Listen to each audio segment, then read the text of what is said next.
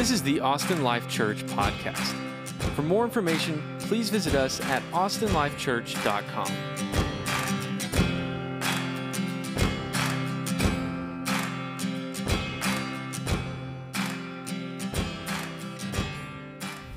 Man, so on a sermon on humility, it's funny the things I was like, God, are you kidding me? Like all the different things that I was struggling with this morning, and it's perfect that that's how God would orchestrate it. That would be the day we'd preach on humility. So Philippians chapter 3, if you have your Bible, I invite you to turn to it. It's near the end of the Bible. So Paul had 4 letters there tucked into the New Testament: Galatians, Ephesians, Philippians. I always remember it as go eat popcorn. I heard it once and it stuck. And so that's how I remember the order: Galatians, Ephesians, Philippians, Colossians. Go eat popcorn. So Philippians chapter 3.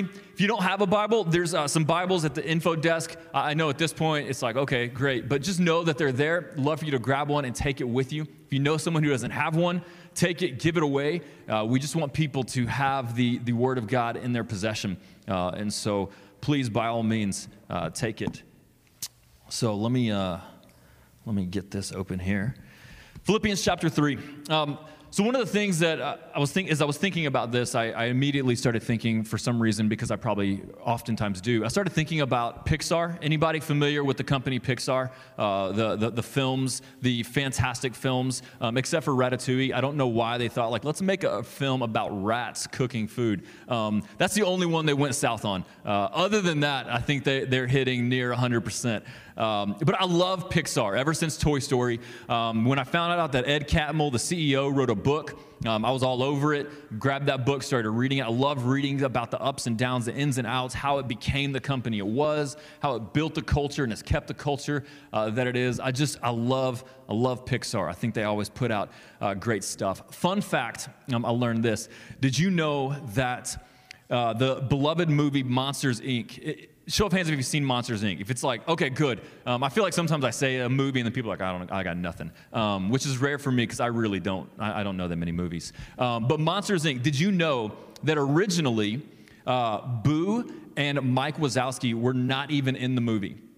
Like, they were not even characters in the movie. Like, it's not Monsters, Inc. without Boo and Mike Wazowski. But no, in the initial movie, not even in the original script.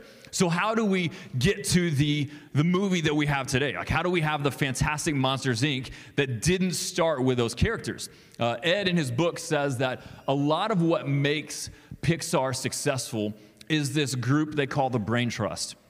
And so every movie, from beginning to end, gets put in front of this group of people, the Brain Trust, and their task is to watch it objectively, to read it, to look at the pictures, the storyline objectively, to identify and solve problems, and to really speak honestly and candidly for the good of the film. And so the fact that there's Boo and Mike Wazowski has to do with that Brain Trust. That when the first storyline came out about this 30-year-old accountant that had bad dreams from old pictures he drew, they're like, man, something's not connecting. And so it's this Brain Trust that started to introduce, what about this or what about that? And so it's that group that comes together for the good of the film, not subjective personal opinions, but the good of the film that ultimately tweaks and adjusts. And we have the company, the films of Pixar today, in large part because of that group. Now, what Ed said about this group, he said, is that there's no place for ego in the Brain Trust. There's no place for selfish ambition. He said every movie, this is his quote in the book, every movie when first proposed sucks. And if the brain trust job is to move it from suck to not suck. And if you walk in there with selfish ambition, you hold tightly to what sucks and you don't let go loosely so that people can shape it and move it to something that's better. I was like, I appreciate the honesty, from someone. I'm like, I don't think anything is bad. And he's like, no, it's bad. He calls it the ugly baby when it starts. Not to any babies. All babies are beautiful, but never mind. And so that's their objective. And he said, now, if you walk in there with this selfish ambition, it's my dream, it's my story, it's my character, it's mine. He said, then your ideas will live, but the film will die. The film cannot move forward if you're holding tightly to what is yours. You have to let go so that the good of the film can move forward. See, what Ed knows is that selfishness leads to disunity, and disunity leads to destruction. Selfishness leads to disunity. It's going to break down this brain trust, and disunity will ultimately lead to destruction. Martin Luther King Jr., he said, every man must decide whether he will walk in the light of creative altruism or in the darkness of destructive selfishness.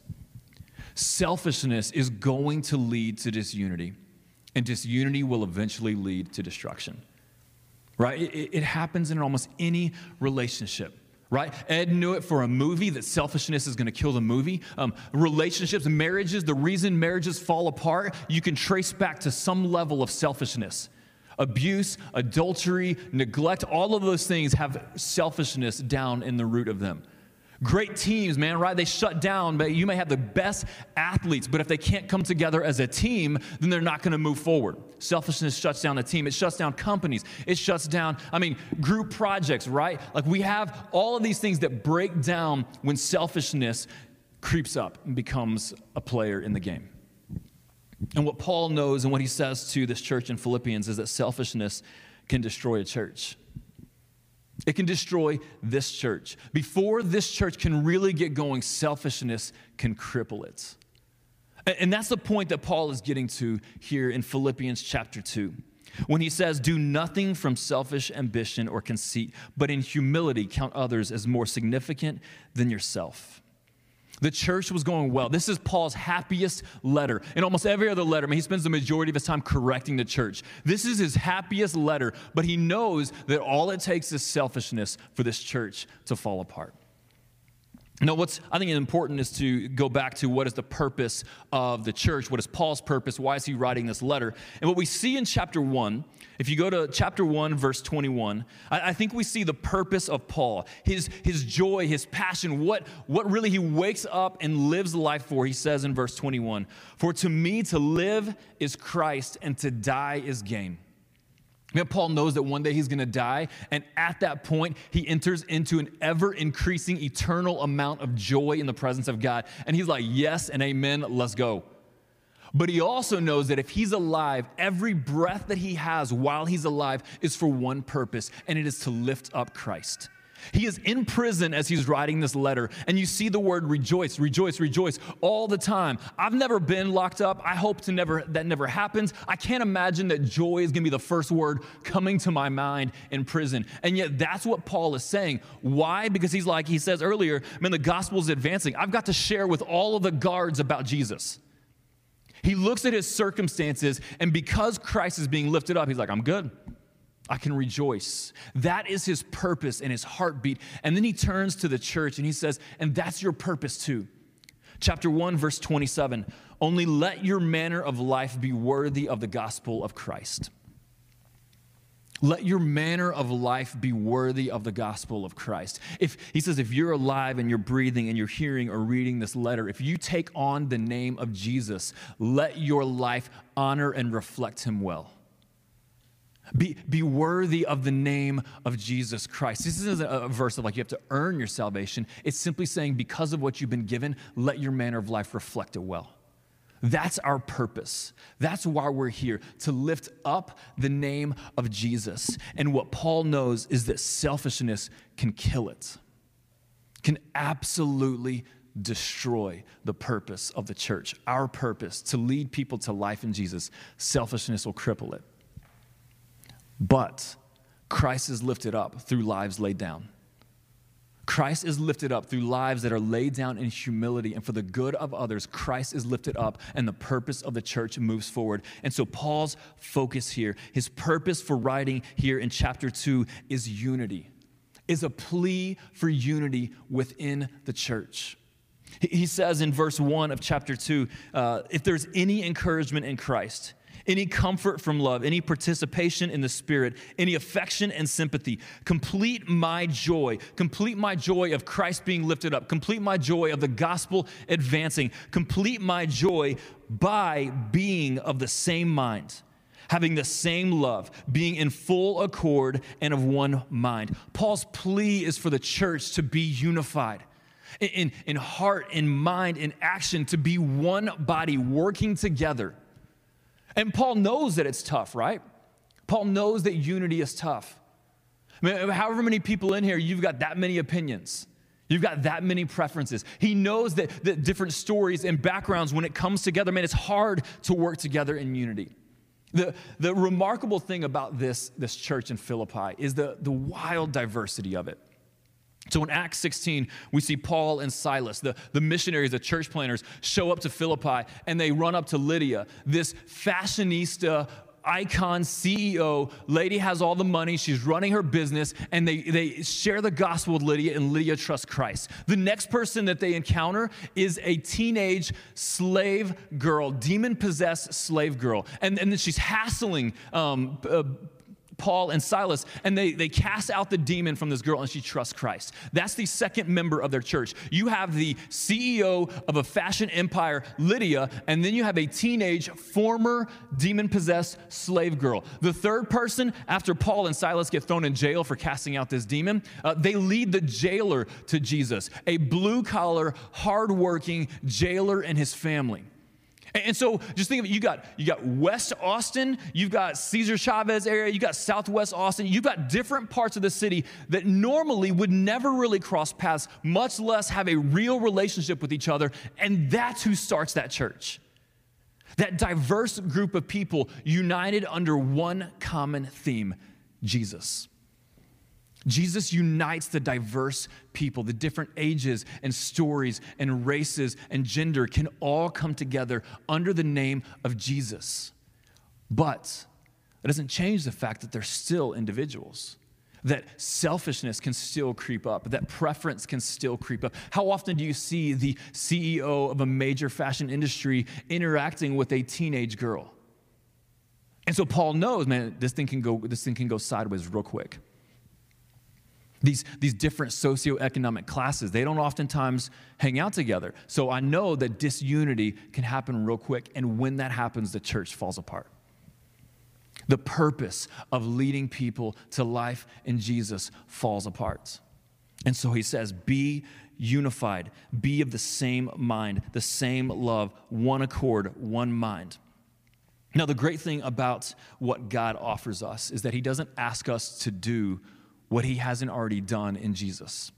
And so he doesn't ask us to hey, go be unified with a bunch of diverse, different people that you may not normally interact with. Go be one with them and then just send us out on our own. But rather, he gives us everything we need in Jesus to give of ourselves for the good of others.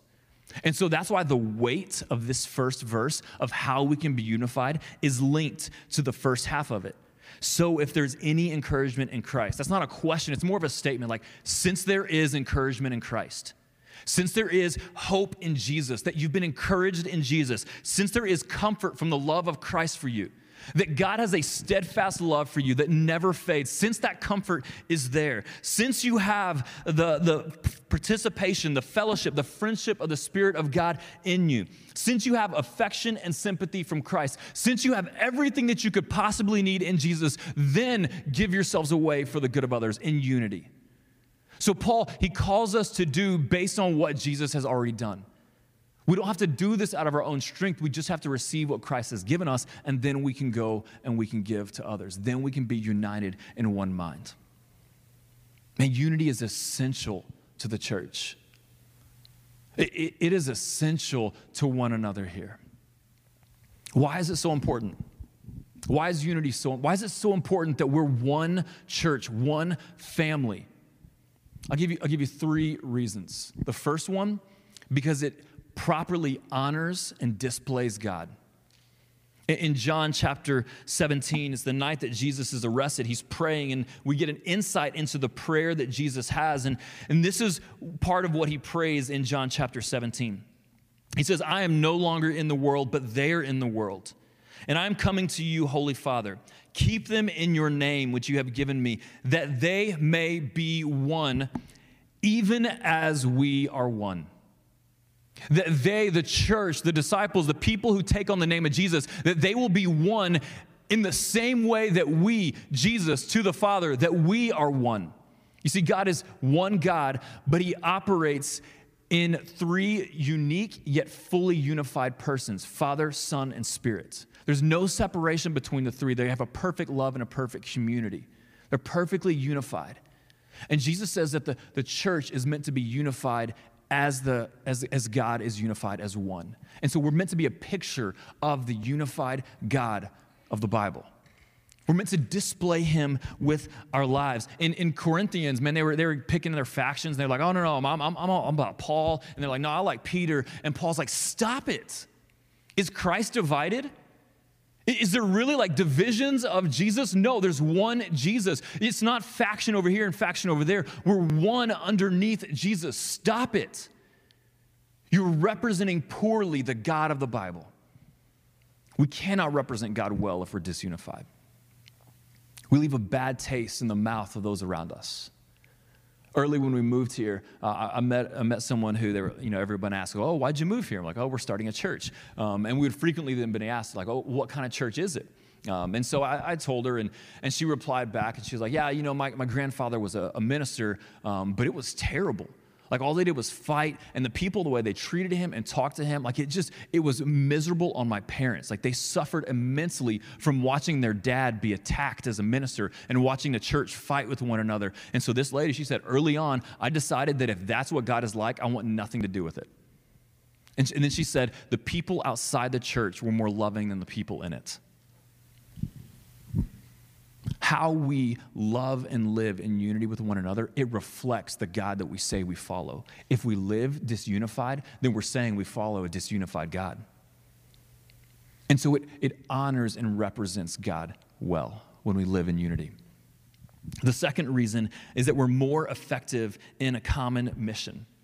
We're more effective together towards a single mission. Jesus, when he cast out a demon, some of the Pharisees were like, oh, it's only because he's possessed with a greater demon. And Jesus, that's when he says, a house divided cannot stand. Like, that doesn't even make sense, that, I'm going to cast out my own teammates, and then we're going to be stronger. He's like, that's stupid, people. And so Jesus' point is that you can't divide yourself and think that you can move forward together. That's one of the common attacks of Satan is disunity. C.S. Lewis wrote a book called The Screwtape Letters. If you haven't read it, it's a fascinating read. And in it, it's just a series of fictional hypothetical letters written from Screwtape, the senior demon, to his younger nephew, demon who's learning the ways Wormwood. So Screwtape is the older senior demon. Wormwood is the younger demon, kind of learning the rope. And he's writing letters like, hey, here's how you attack them. Here's how you do the work of the devil, to steal, kill, and destroy. You go this way and you go this way. And this is what he says in one of those letters.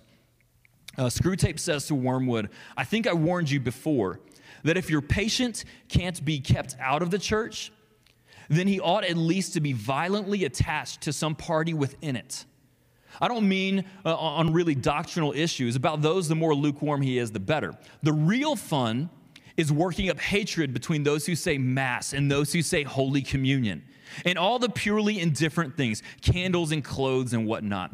Those are admirable ground for our activities. Without that, the variety of usage within the Church of England might have become a positive hotbed of charity and humility.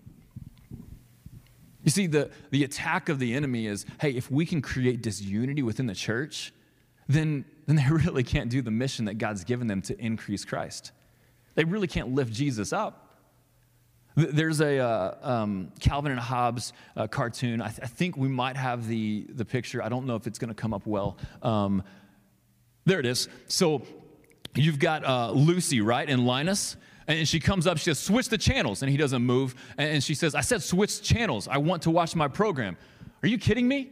What makes you think you can just walk right in here and take over?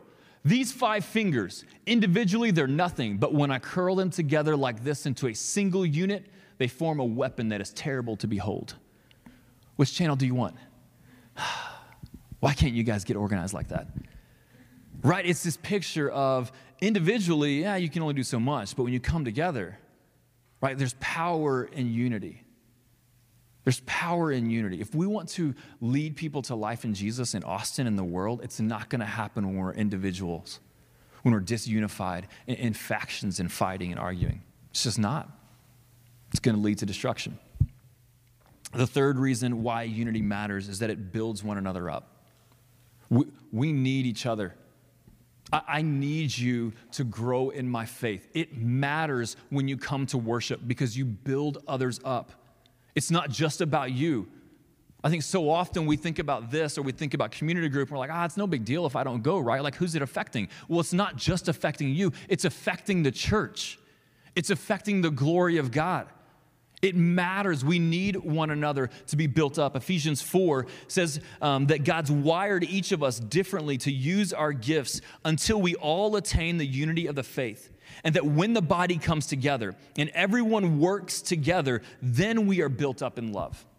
We're only going to be built up in Christ when we come together in unity and work together in love. It's the sequoia redwood trees. I've never seen them in person, just pictures, but they're massive, right? Like they can go 250 to 350 feet tall.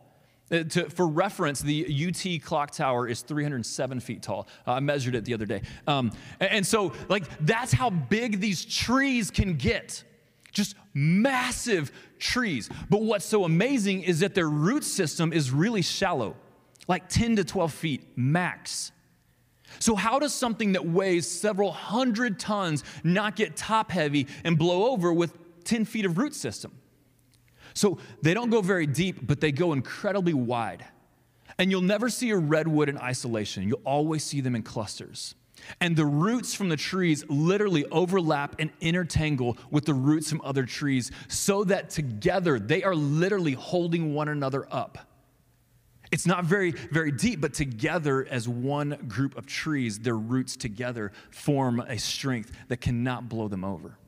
That's how God's designed us to be with one another. We need the strength and support of others or we're going to get blown over. We're going to fall.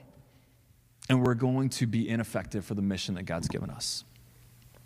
Unity is essential for the glory of God and the picture we tell the world of who He is. Unity is essential for the mission that God's called us to go and to tell the world that they can find life in Jesus. And unity is essential for our own good so that we can be built up in Christ. Selfishness will lead to disunity. And disunity will lead to destruction. That's Paul's concern here in chapter 2. If we're going to advance the gospel, we have to be one. We have to be unified.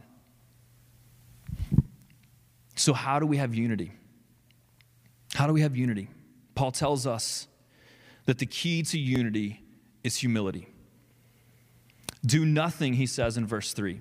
Do nothing from selfish ambition or conceit, but in humility count others more significant than yourselves.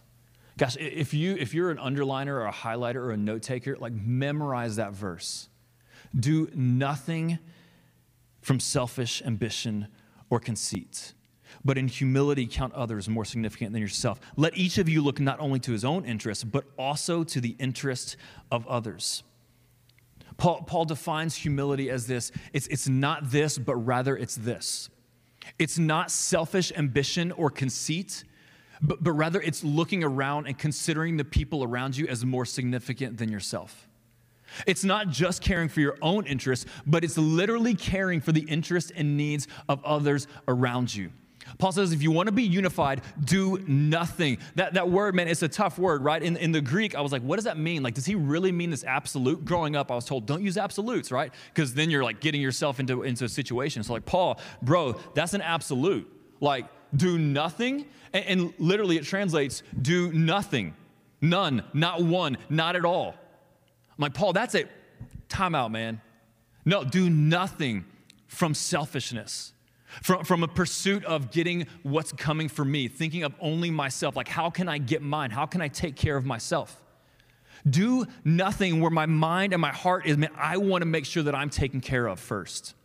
Do nothing from selfish ambition or conceit, vain glory, shining the spotlight on myself. Hey, move over so I can let me make sure. Do nothing from putting the spotlight on yourself. But instead, look at the people around you and believe that they are more significant than yourself. Look at the people next to you. Look at the people who are older than you. Look at the people who are younger than you. Look at the people who look different than you. Look at the people who talk different than you. Look at them and believe in your heart that they are more significant than yourself. Shift your thinking, less of me, more of you. Less of me, more of you. Your preference before my preference. I'd like this. You'd like that? Serious, go for it. Less of me, more of you. Let me hop in the back seat while you have the front seat. That's what humility is. Do nothing from selfish ambition or conceit, but consider everyone else around you as more significant than yourself. Don't just care for your own interests, but care literally, physically for the interests and concerns of others. You have some needs? Awesome. So do they. Help them out. You would like this? Great. So would they. Take care of them too. That's what humility is. That's the call that Paul has for us. Can you imagine a church like that? Like, can you just imagine a church where everyone you interact with looked at you and considered you as more significant? And where you looked at everyone and considered them as more significant. When someone new walked in, you were like, I got to go get to know them. I got to consider their needs. I got to consider how they're feeling. Can you imagine how welcoming and loving and hospitable a place like that would be? It would be different than any place on the planet. Do nothing from selfish ambition, but consider everyone else as more significant. I think a lot of times we think of humility as like this self-deprecation.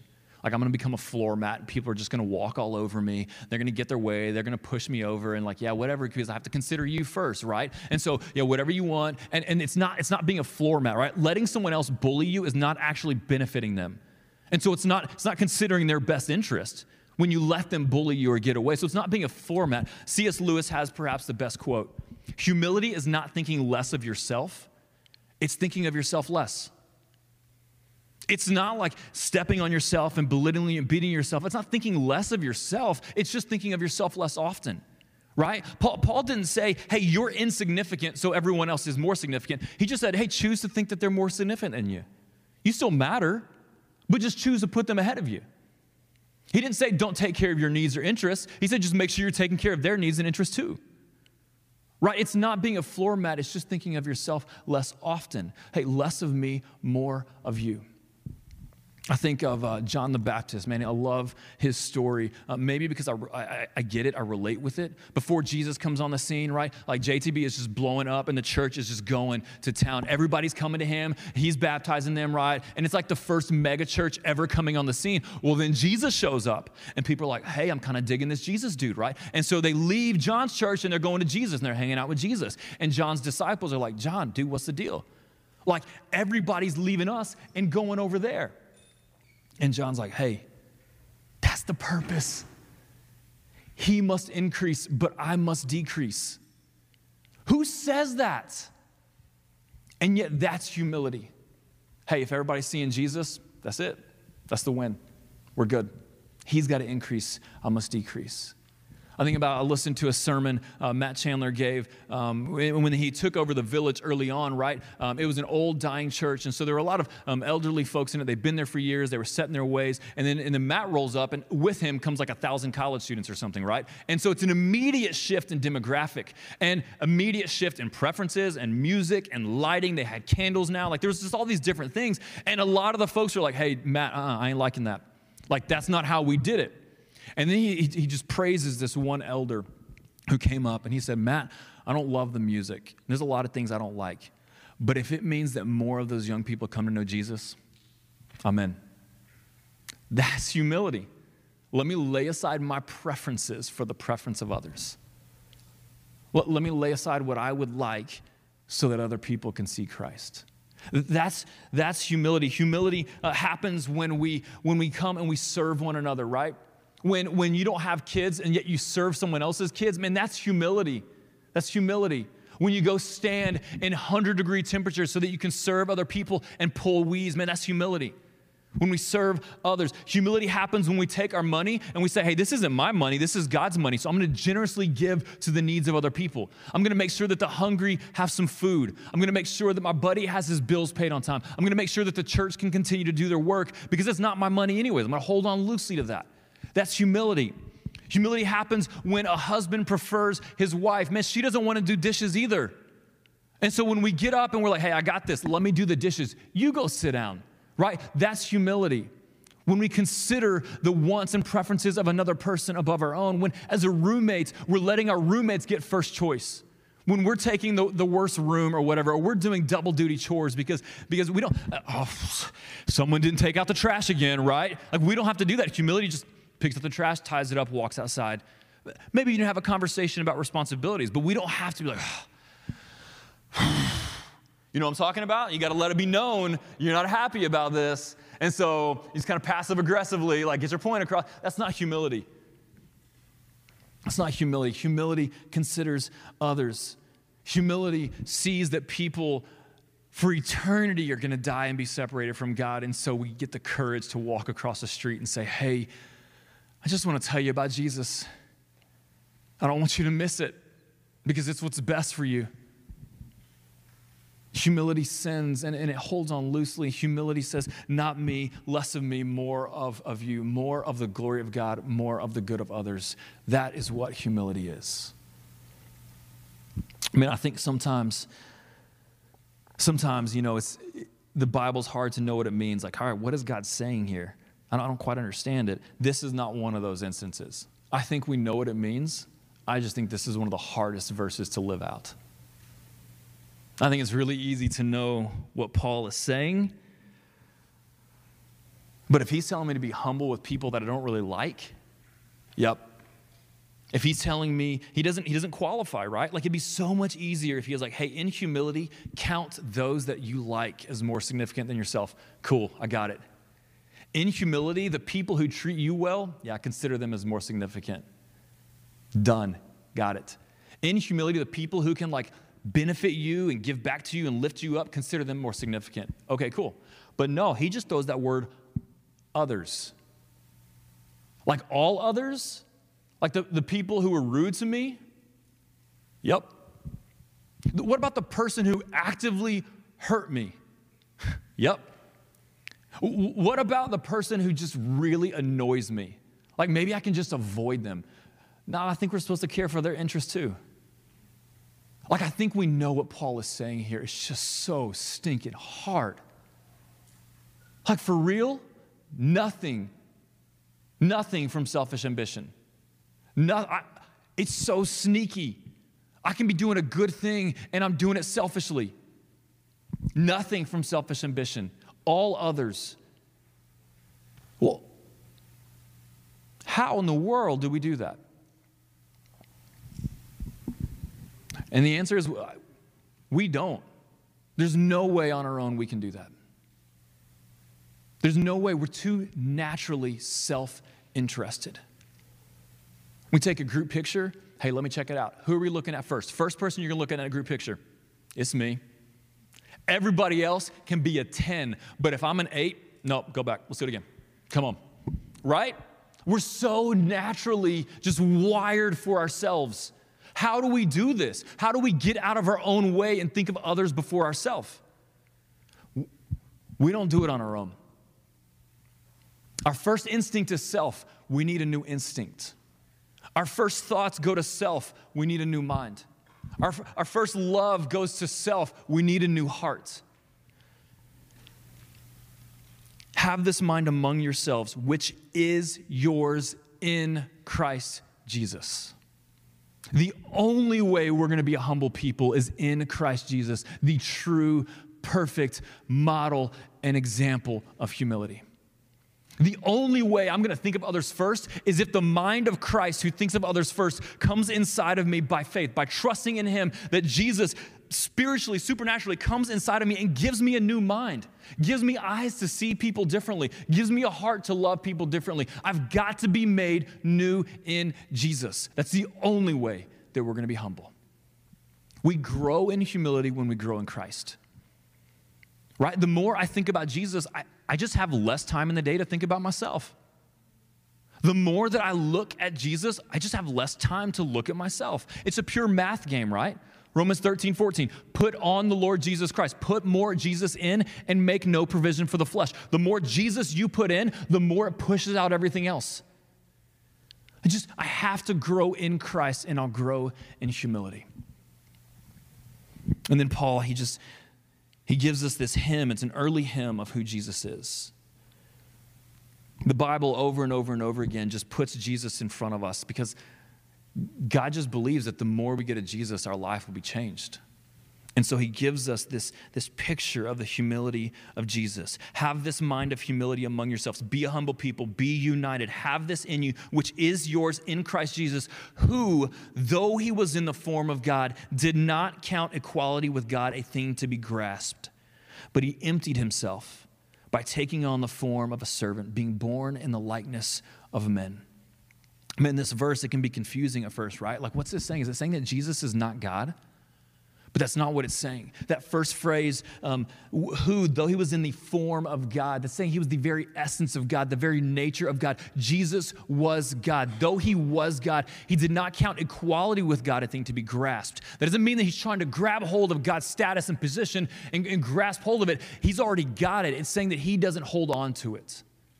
The position of Jesus, man, he's the creator and sustainer of the world. He's always been there, eternally existed, God in the flesh. He's got the right to stand on the throne. He's got the position. He's got the status to stand over us and say, I am king, I am God. But what he does, he doesn't hold on tightly, he doesn't grasp onto his position. Instead, he lets go of it so that he can step down and get beneath us and serve us and lift us up.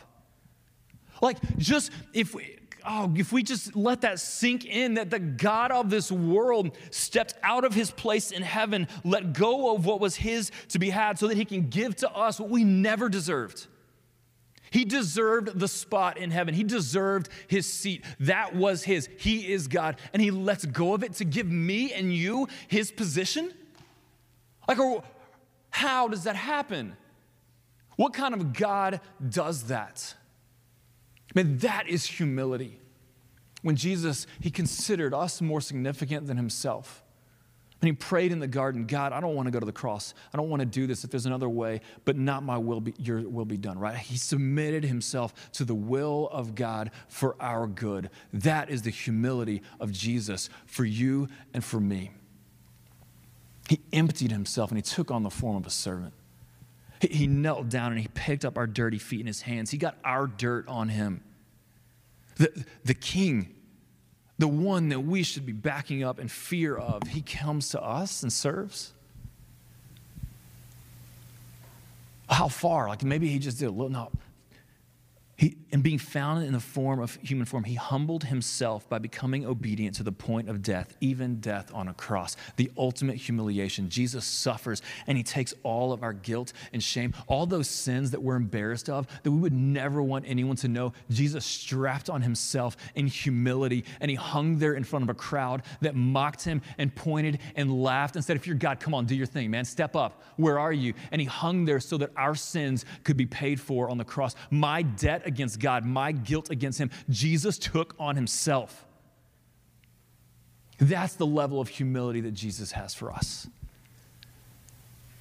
That's humility. It's a shame and a mockery to the name of Jesus when us who have received his humility stand prideful and selfish.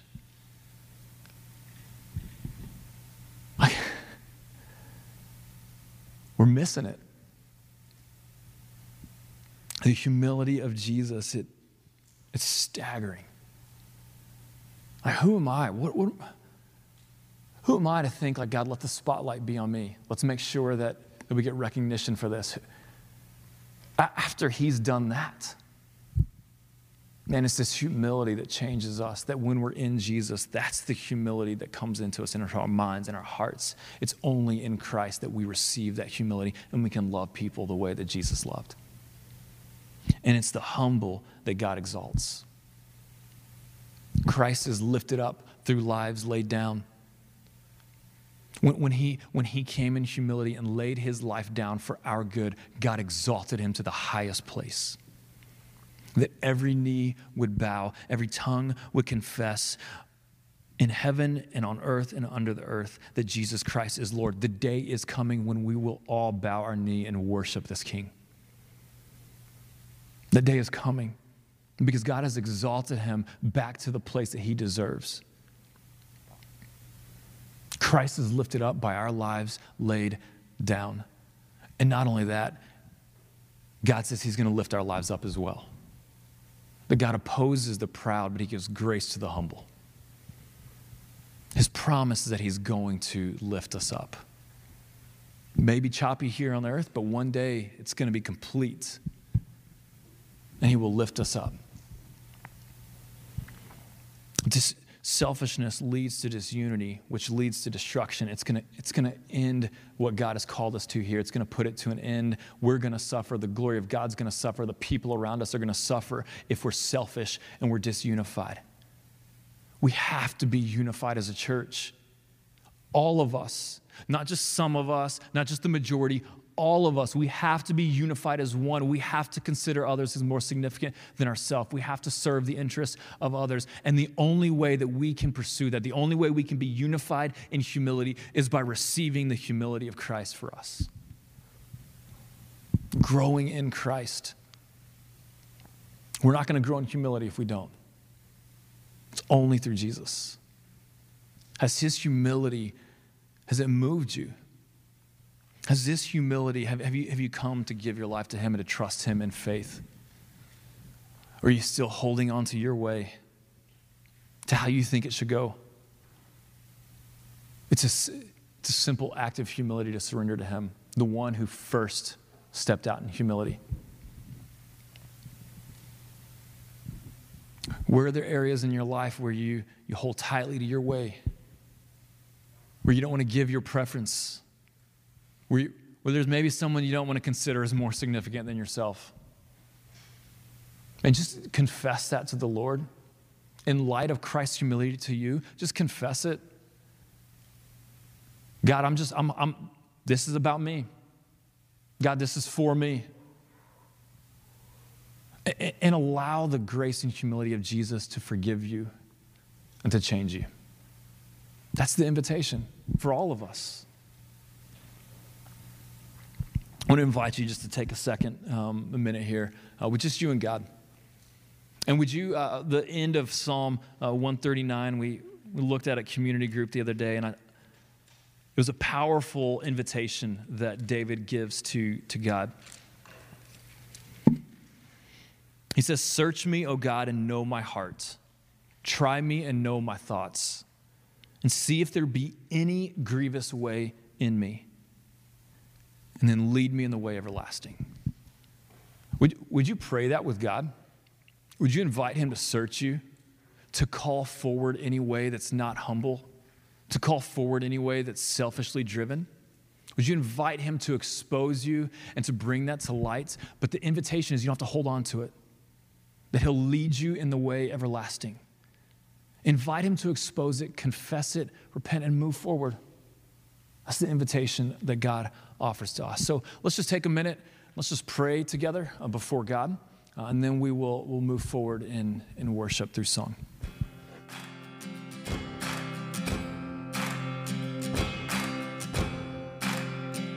Thanks for tuning in to the Austin Life Church podcast.